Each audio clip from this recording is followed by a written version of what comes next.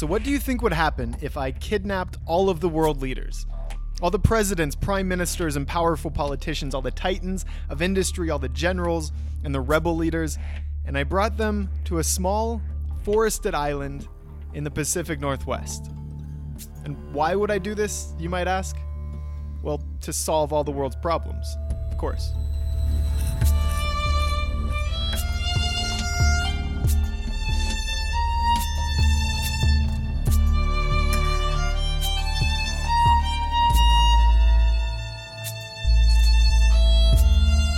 Welcome to the Impactivism podcast, where we explore how each of us, as individuals, can get better at doing good.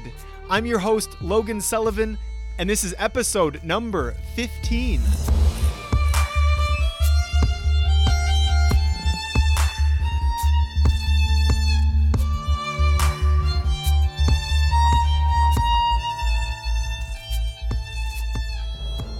So no, I am not actually planning to do this, so don't be alarmed. But for the sake of this episode, let's run with this idea for a minute and see what happens. So when we all arrive, me and all of the world leaders, we'd sit down on the soft dirt. I'd remove their blindfolds and offer them a hot glass of, let's call it, magic tea. And as this tea begins to take effect, whatever effect magic tea might have, maybe caffeine, I don't know, I'd go through some of the itineraries of their common high-level meetings and the summits and their conferences and peace talks. Then we'd reflect on them for a little bit, considering what is actually accomplished in these massive forums compared to the potential that they possess, and where they fall short of addressing the problems they set out to address, and why. And then, after the sun sets, I'd quickly play for everyone a rendering of Carl Sagan's Pale Blue Dot speech from the Cosmos TV series, an astronomy series back in the 90s.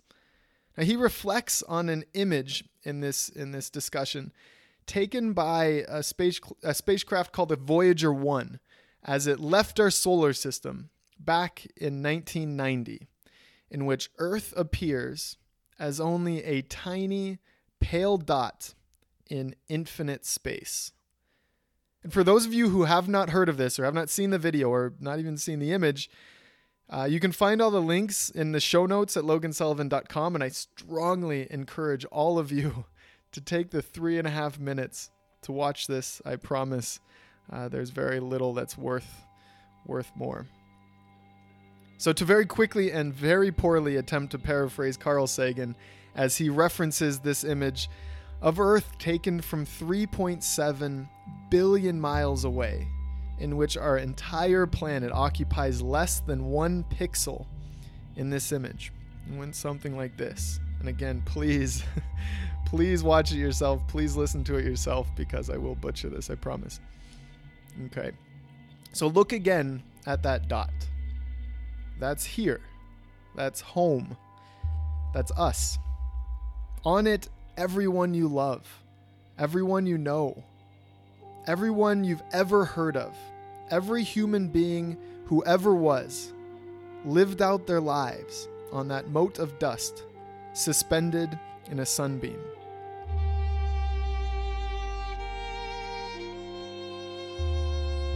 The Earth is a very small stage in a vast cosmic arena.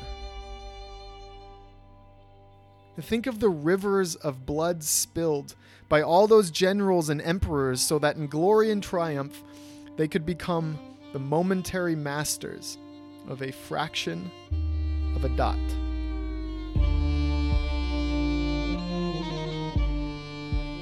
Think of the endless cruelties visited by the inhabitants of one corner of this pixel on the scarcely distinguishable inhabitants of some other corner. How frequent their misunderstandings, how eager they are to kill one another, how fervent their hatreds. It has been said that astronomy is a humbling and character-building experience. There is perhaps no better demonstration of the folly of human conceits than this distant image of our tiny world. To me, it underscores our responsibility to deal more kindly with one another and to preserve and cherish the pale blue dot, the only home we've ever known.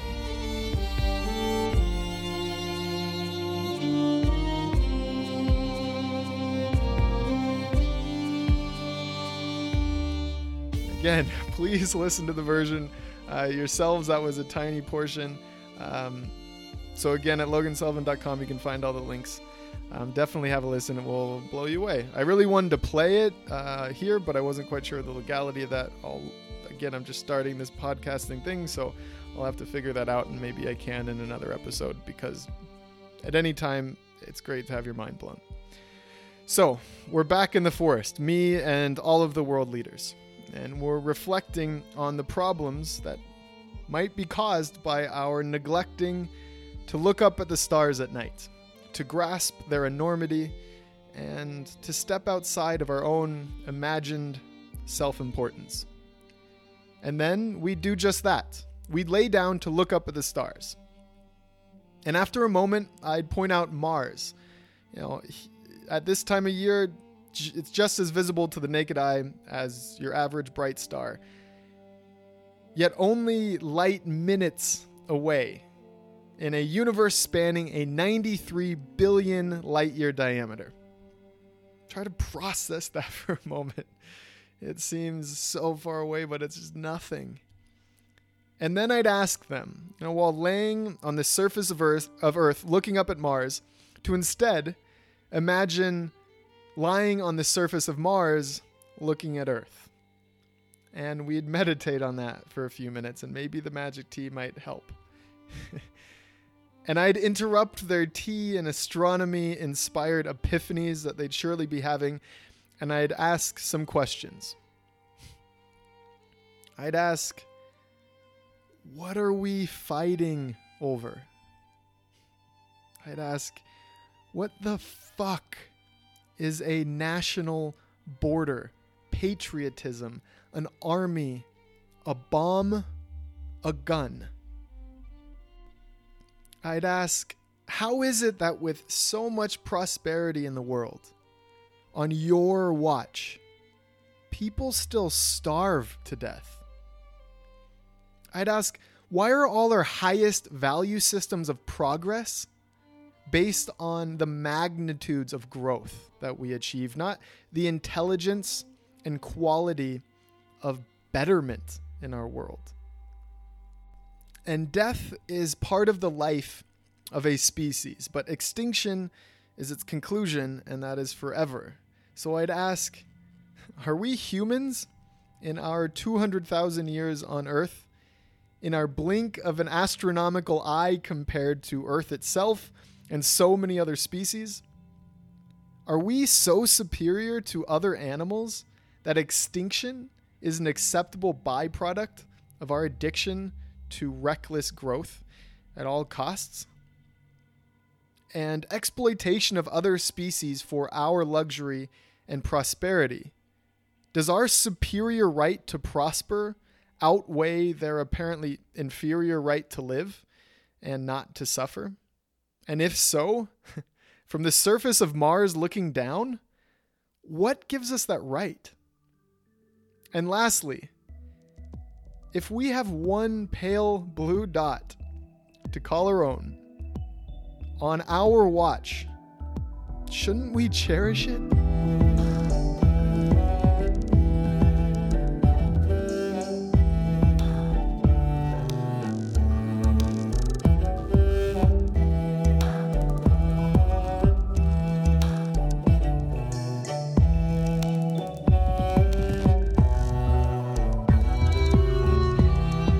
So this whole kidnapping scenario, this might be the second best way to solve world problems quickly and thoroughly. But trust me, I've looked into the logistics, and it's not likely to happen anytime soon. So what would be the best possible way to solve the world's largest problems?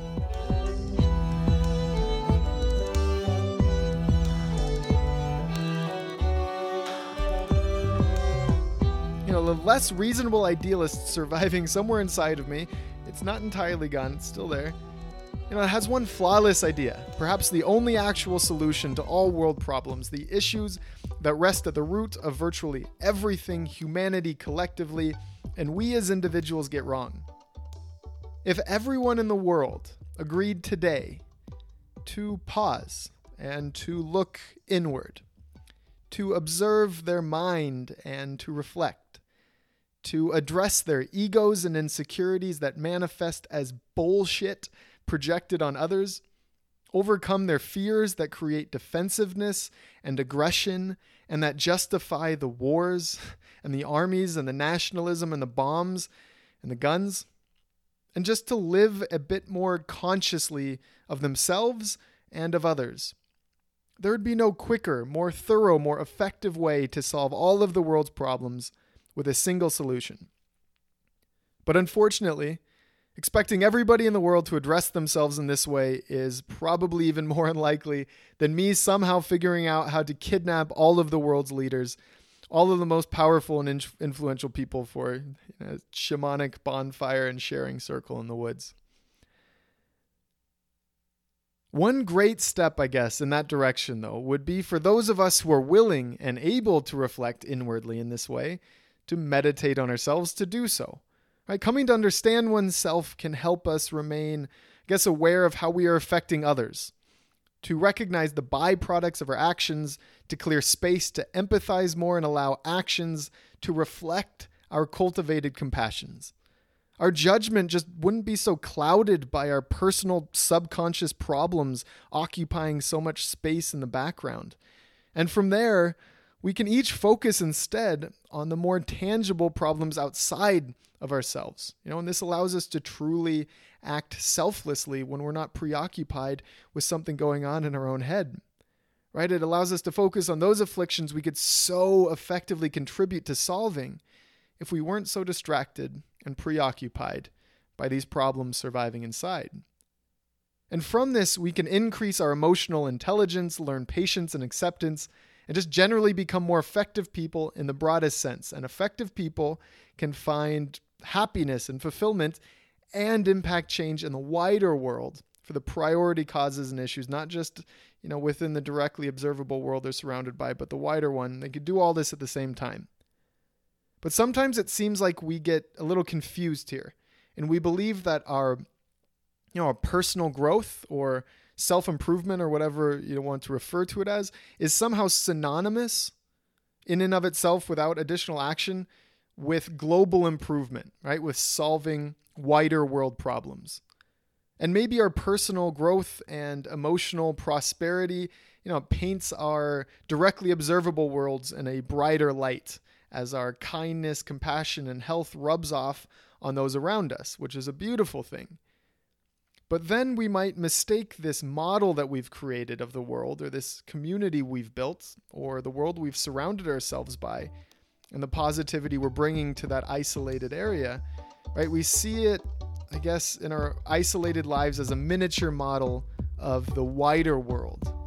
But unfortunately, this model is rarely an accurate one.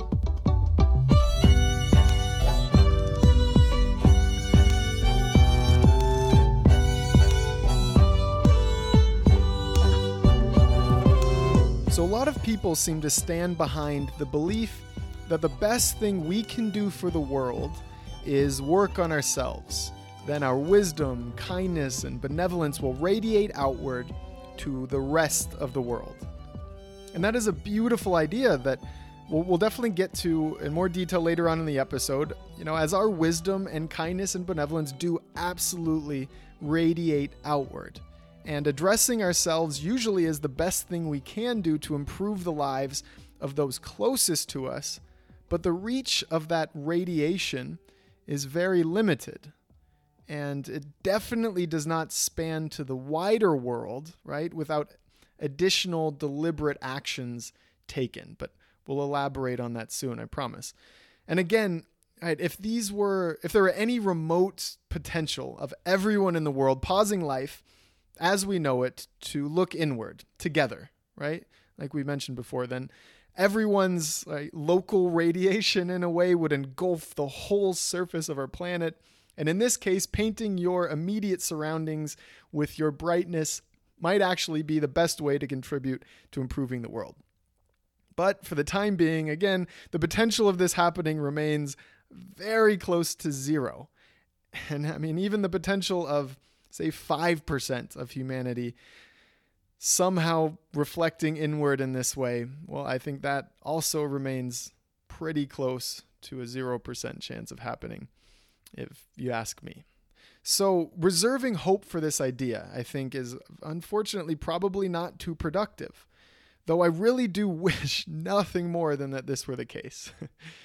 And if it were, if this were the case, I'd be in the woods somewhere restfully and curiously pondering life instead of sitting in front of this microphone, or instead of venturing to the epicenters of humanitarian crises, instead of trying to spread practical ideas as wide as I know how, because if that were the case, these practical ideas wouldn't be necessary, right? And I'd definitely be doing that instead of trying to spread these ideas through social media, given my social media illiteracy. So quick side note, if anyone out there wants to help or has any advice on social media, please reach out. And I guess you should do that via social media on the Facebook page. I'm happy to hear anything, and I could use a lot of help. So do let me know. Side note. Anyway, I highlight this idea because it often seems like I know I've mentioned this before, we each have this fixed amount of effort to expend per day, per month, per year on doing good, right? And a finite stock of energy we have available to exert benevolently.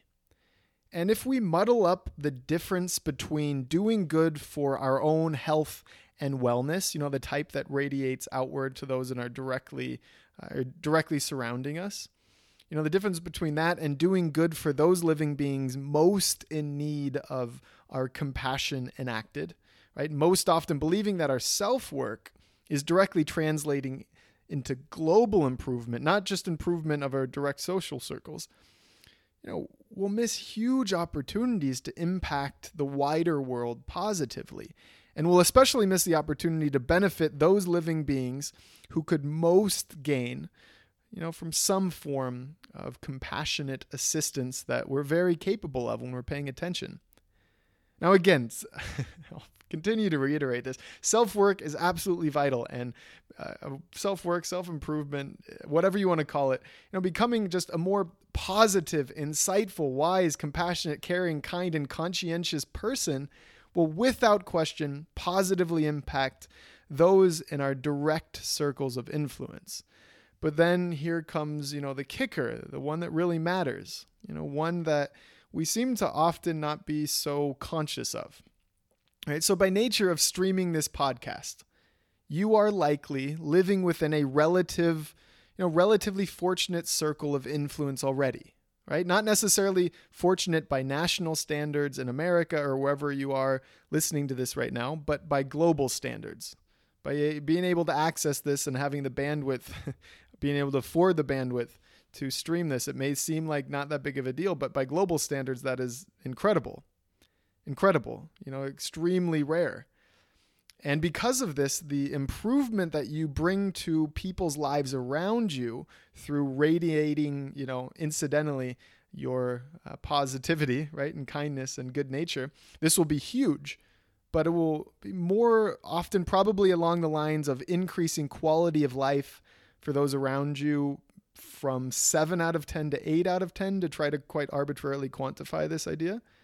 And don't get attached to these numbers, just throwing them out there to try and, make this a little bit more of an objective conversation, though I guess it's not objective at all. Anyway, yet at the same time, with half the human population living on less than $4 per day, and as species go extinct by the day, and as 60 billion animals are torturously farmed each year, there is a lot to address outside of our direct circles of influence, right? Outside of those who will be incidentally impacted by us being kinder, happier, more patient, wiser people in general.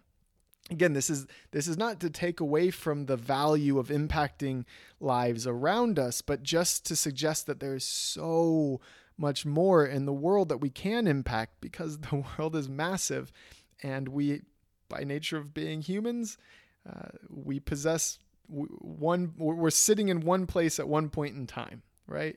And the reach of our daily lives is, of course, limited by being one person, right? But I guess this impact requires a deliberate choice to do so if we're wanting to reach wider than that, if we're going beyond these limitations of our direct circles of influence, which is, of course, more complicated and less convenient than suggesting that the best thing I can do for the world is to be happy, to fill my glass to the point that it overflows around me, right? But God, I wish that were true.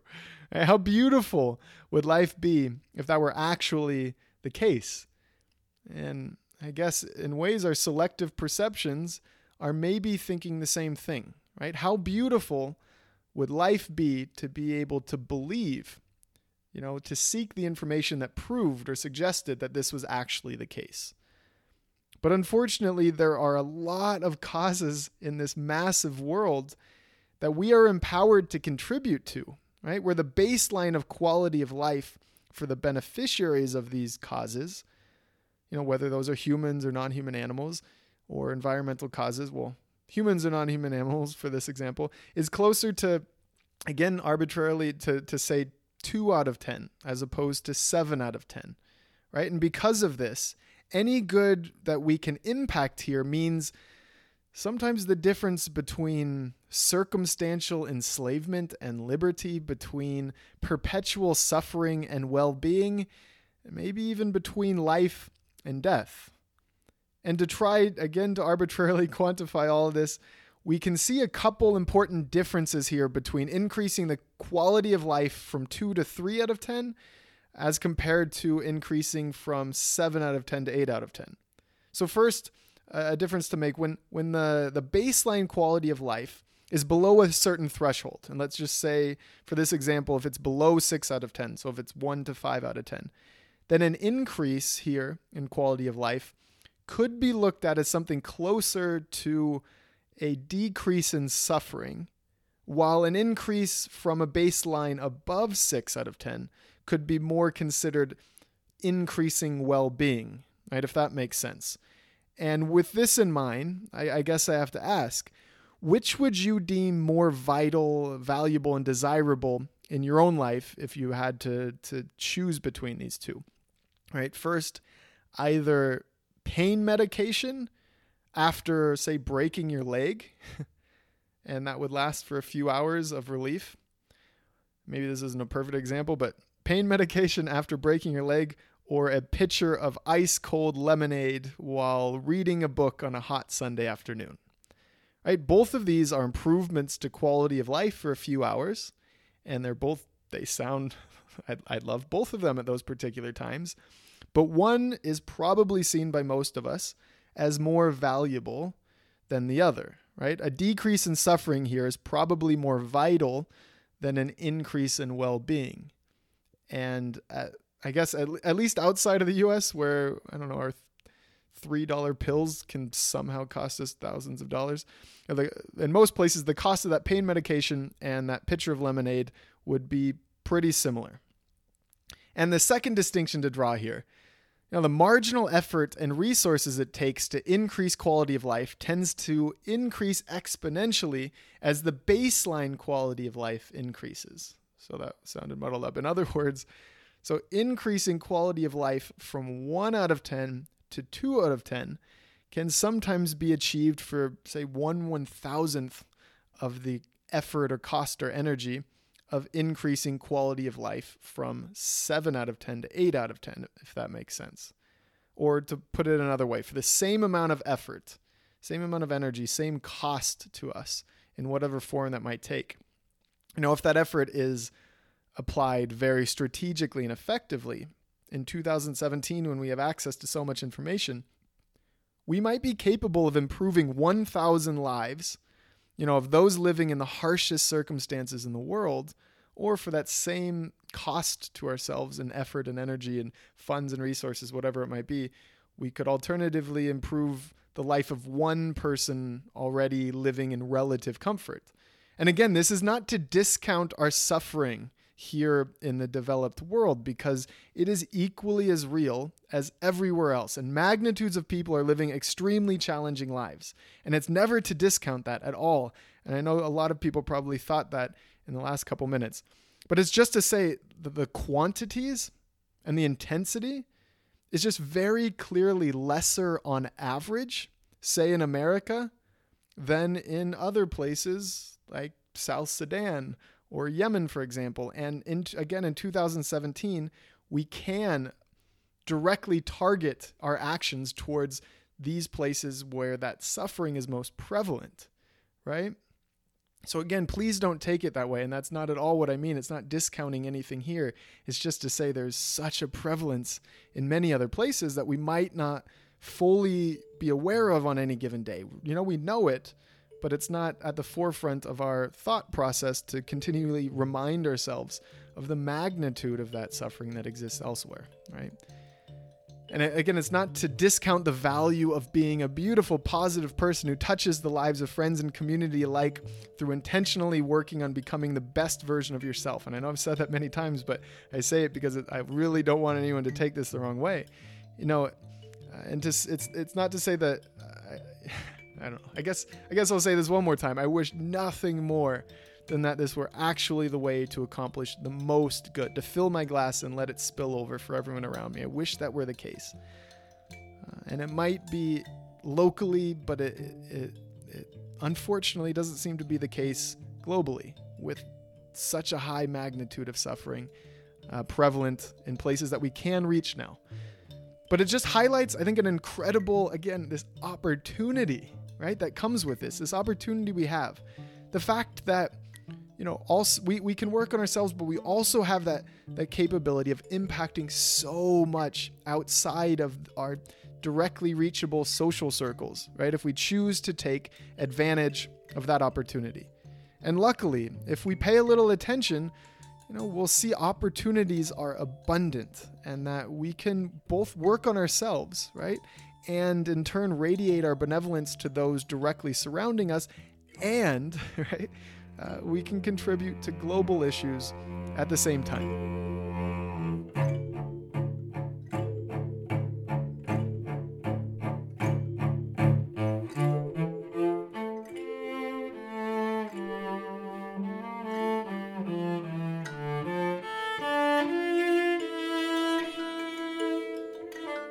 So before we move along too far here, let's quickly define two different groups, and we'll call them circles that we can reach, and what falls within each of these circles. Then we'll see through which types of actions we're able to reach each circle. And the next episode coming out, episode number 16, will elaborate on these circles in a lot more detail. But I'll quickly touch on them now. But be sure to follow up on episode 16 that will be coming out next week, and we'll go into a lot more vital detail and elaborate and explain why that's really important. So the first circle, let's call it our social circle. This is an inner circle. Our social circle is made of those we stand to rub off on through the act of living our daily lives more kindly, healthily, happily, and benevolently.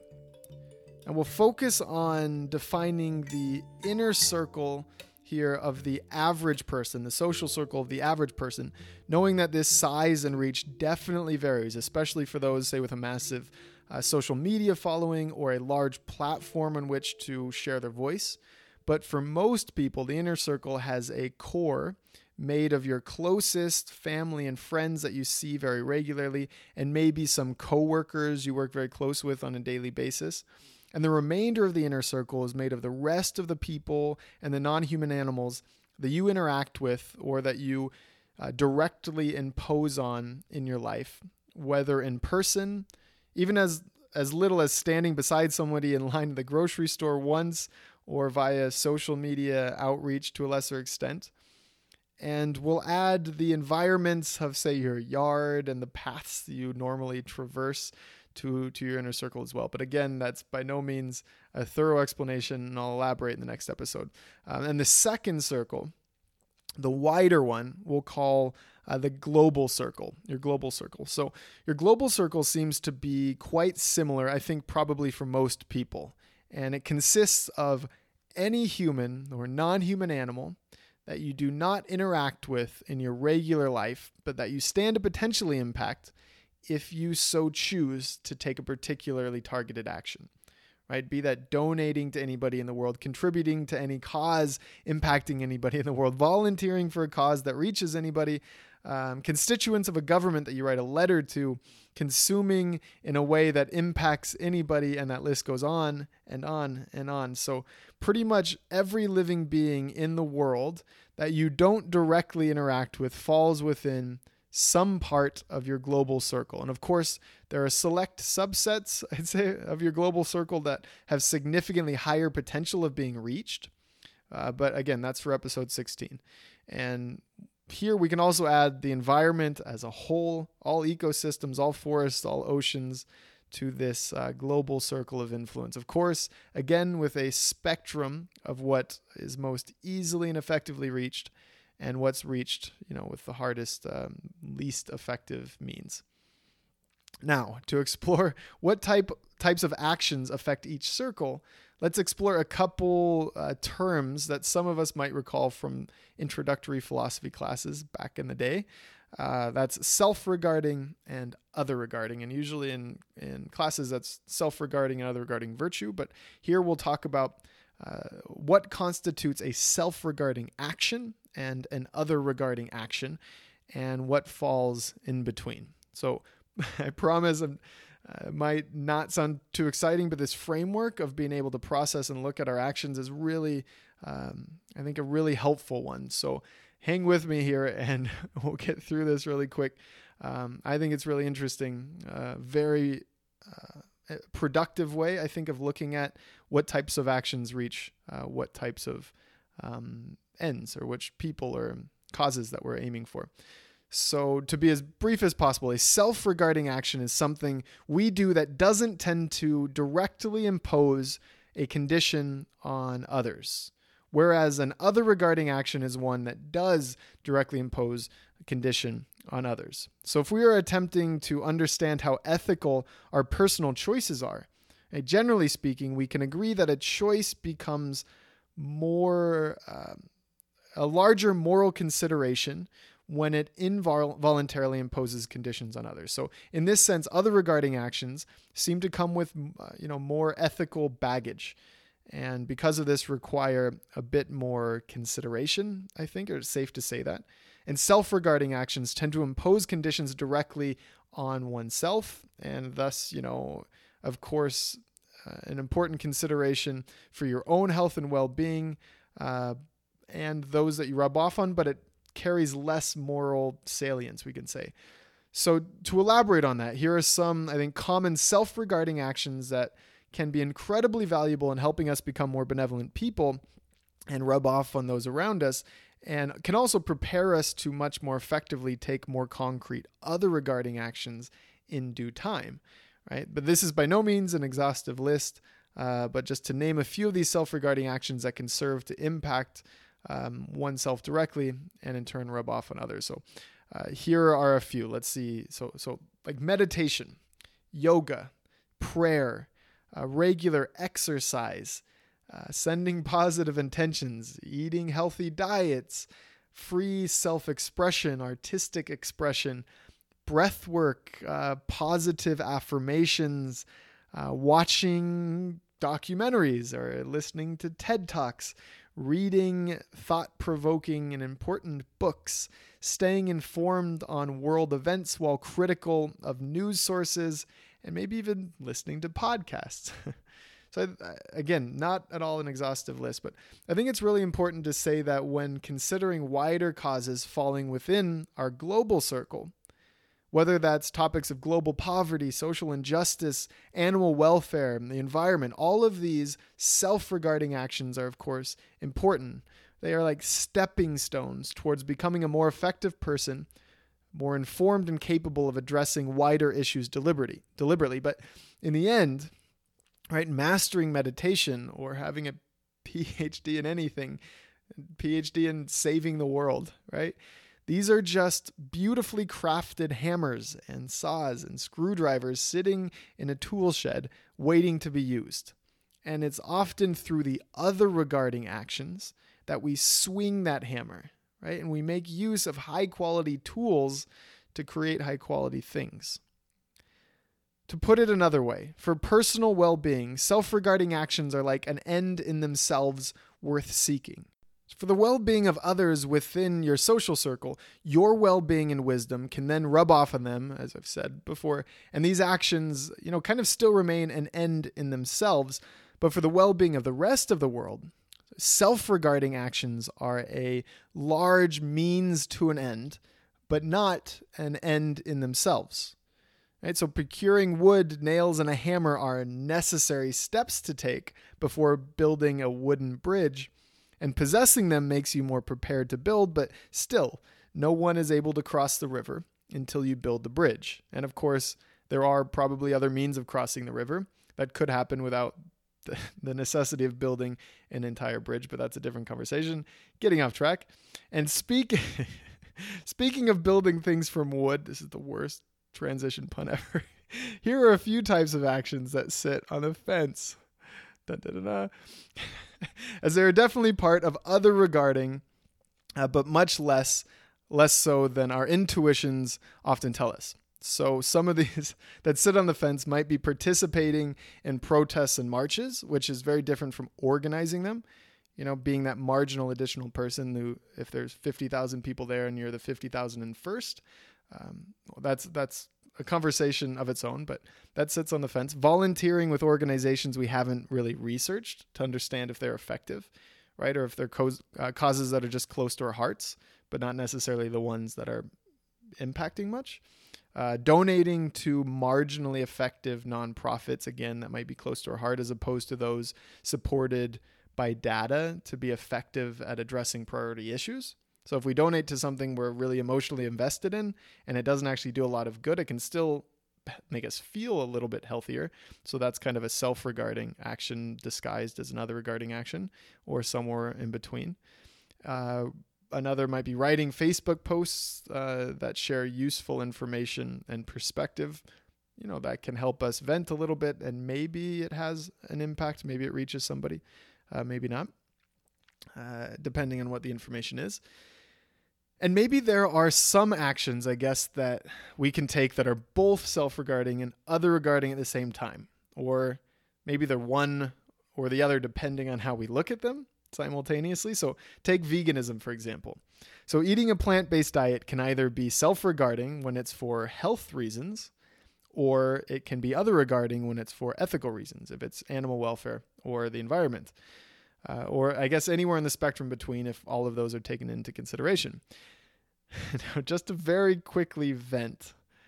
So going gluten-free is definitely not other regarding.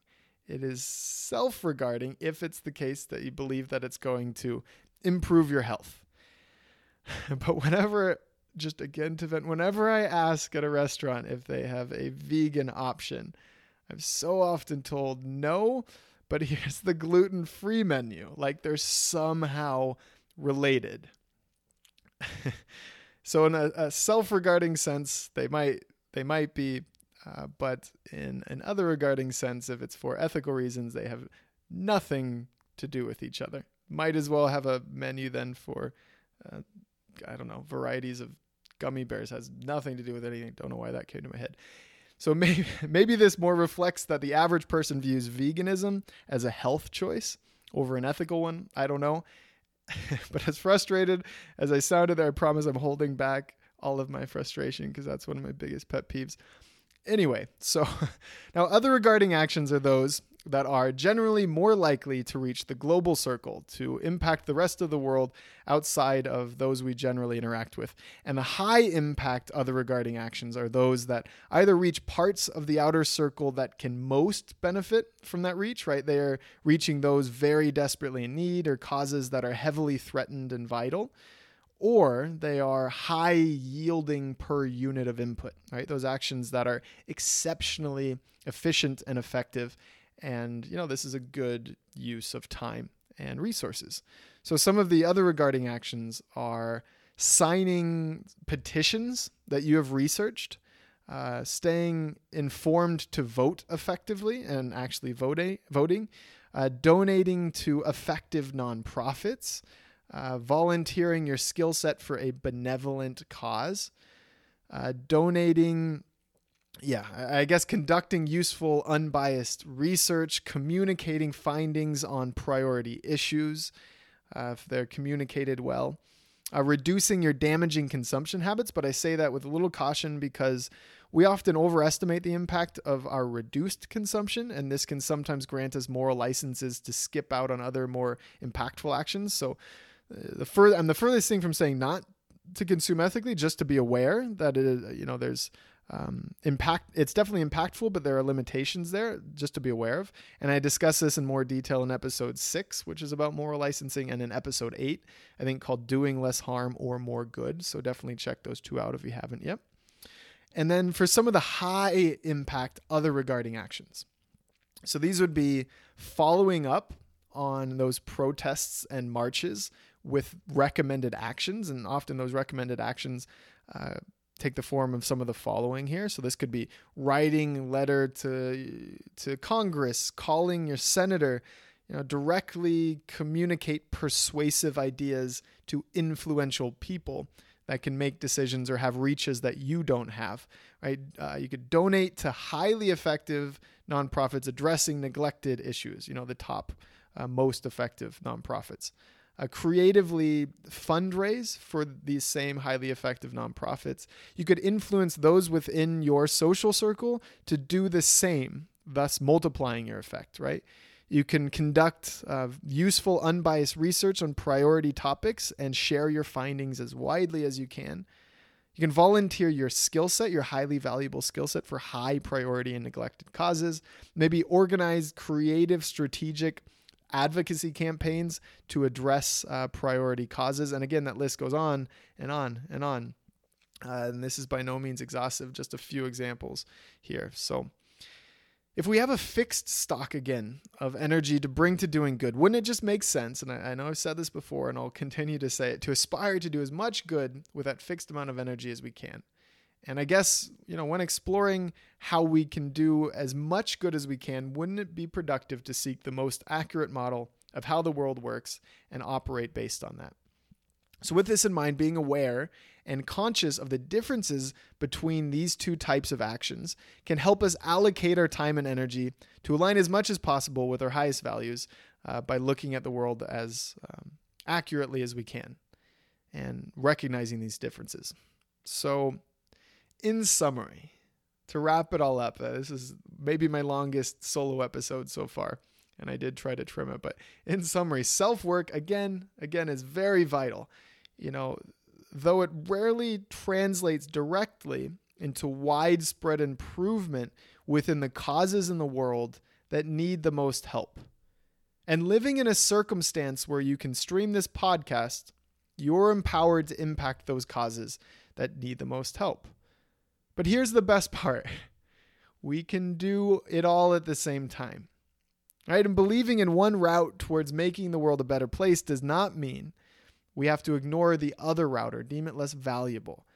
So we can meditate and send positive thoughts or pray, if that's what we want to call it. And we can do yoga and read philosophy and walk on our paths of personal growth, spiritual expansion, and whatever else we believe contributes to a healthy life. And we can donate to evidence-based, high-impact initiatives. We can volunteer our time where they can most achieve impact, not just where they feel like we're doing good. We can write letters to our representatives, spread good ideas as wide as our reach spans.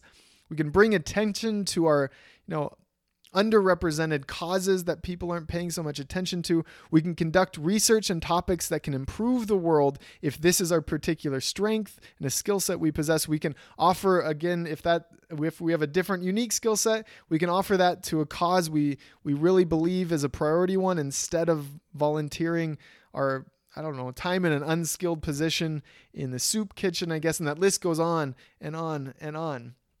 Right? And with this in mind, it's important to maintain a balance here. This balance between self-love and selflessness, between prioritizing personal joy and prioritizing how we bring well-being to others. And it's up to each of us to pay attention to what type of balance works best within our own lives.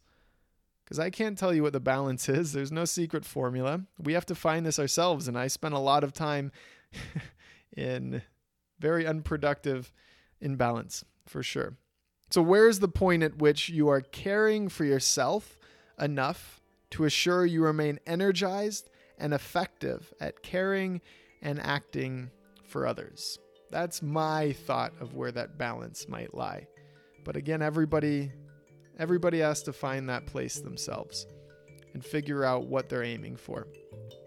So when we're aware of the actions we take and we can differentiate who is benefiting from what actions, whether it's ourselves, our social circles, or our wider global circles, we more easily find this balance of personal joy, of deeper seated health and happiness, and that type of fulfillment in knowing with a high level of confidence that we're doing a lot of good in the world, that we're creating change, that we're living a life that will maximize the difference between the world in which we live and the one in which we were never born.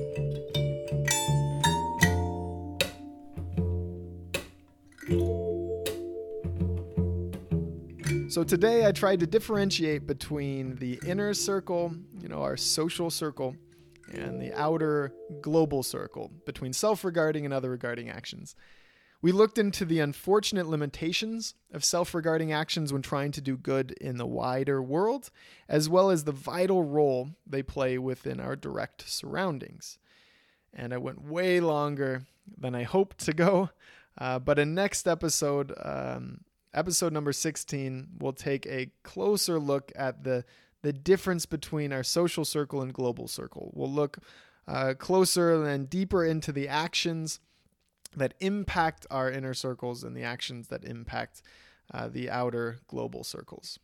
We'll discuss some techniques for finding that balance between caring for ourselves and for others and explore why this differentiation is so important. So this episode was a primer for some more details to come. It's a really big topic. It's kind of a foundation, I think, of how to look at how our actions are impacting others, and something I wanted to bring forward, something I hope to bring forward even before the 15th episode. But it's a pretty wide idea and one I'm working out a lot in my own head anyway. So thank you for hearing out, again, this very long episode. I'll be back again next week with episode 16 that I've mentioned a couple times here. So in the meantime, please check us out on Facebook, on iTunes, now available on Stitcher, SoundCloud as well. Leave some comments. The best thing you could do would be leave a rating on iTunes. If you'd like to leave a review with words, that's great, but you can also just click a number of stars. It takes quite literally 2 seconds, and that goes a really long way to kind of bump us up in searchability and rating so people can find this, so the word can spread a bit more, and that's why I'm here. So if you have any comments, if any of this made no sense at all, if it made a lot of sense, reach out, let me know. You can find me on Facebook. All the links are also at logansullivan.com. Thank you to Hana and Cello Joe, as usual, for giving me permission to use the beautiful, beautiful music in this episode. All of their links are also at logansullivan.com. So thank you so much, and I'll be back with another episode next week.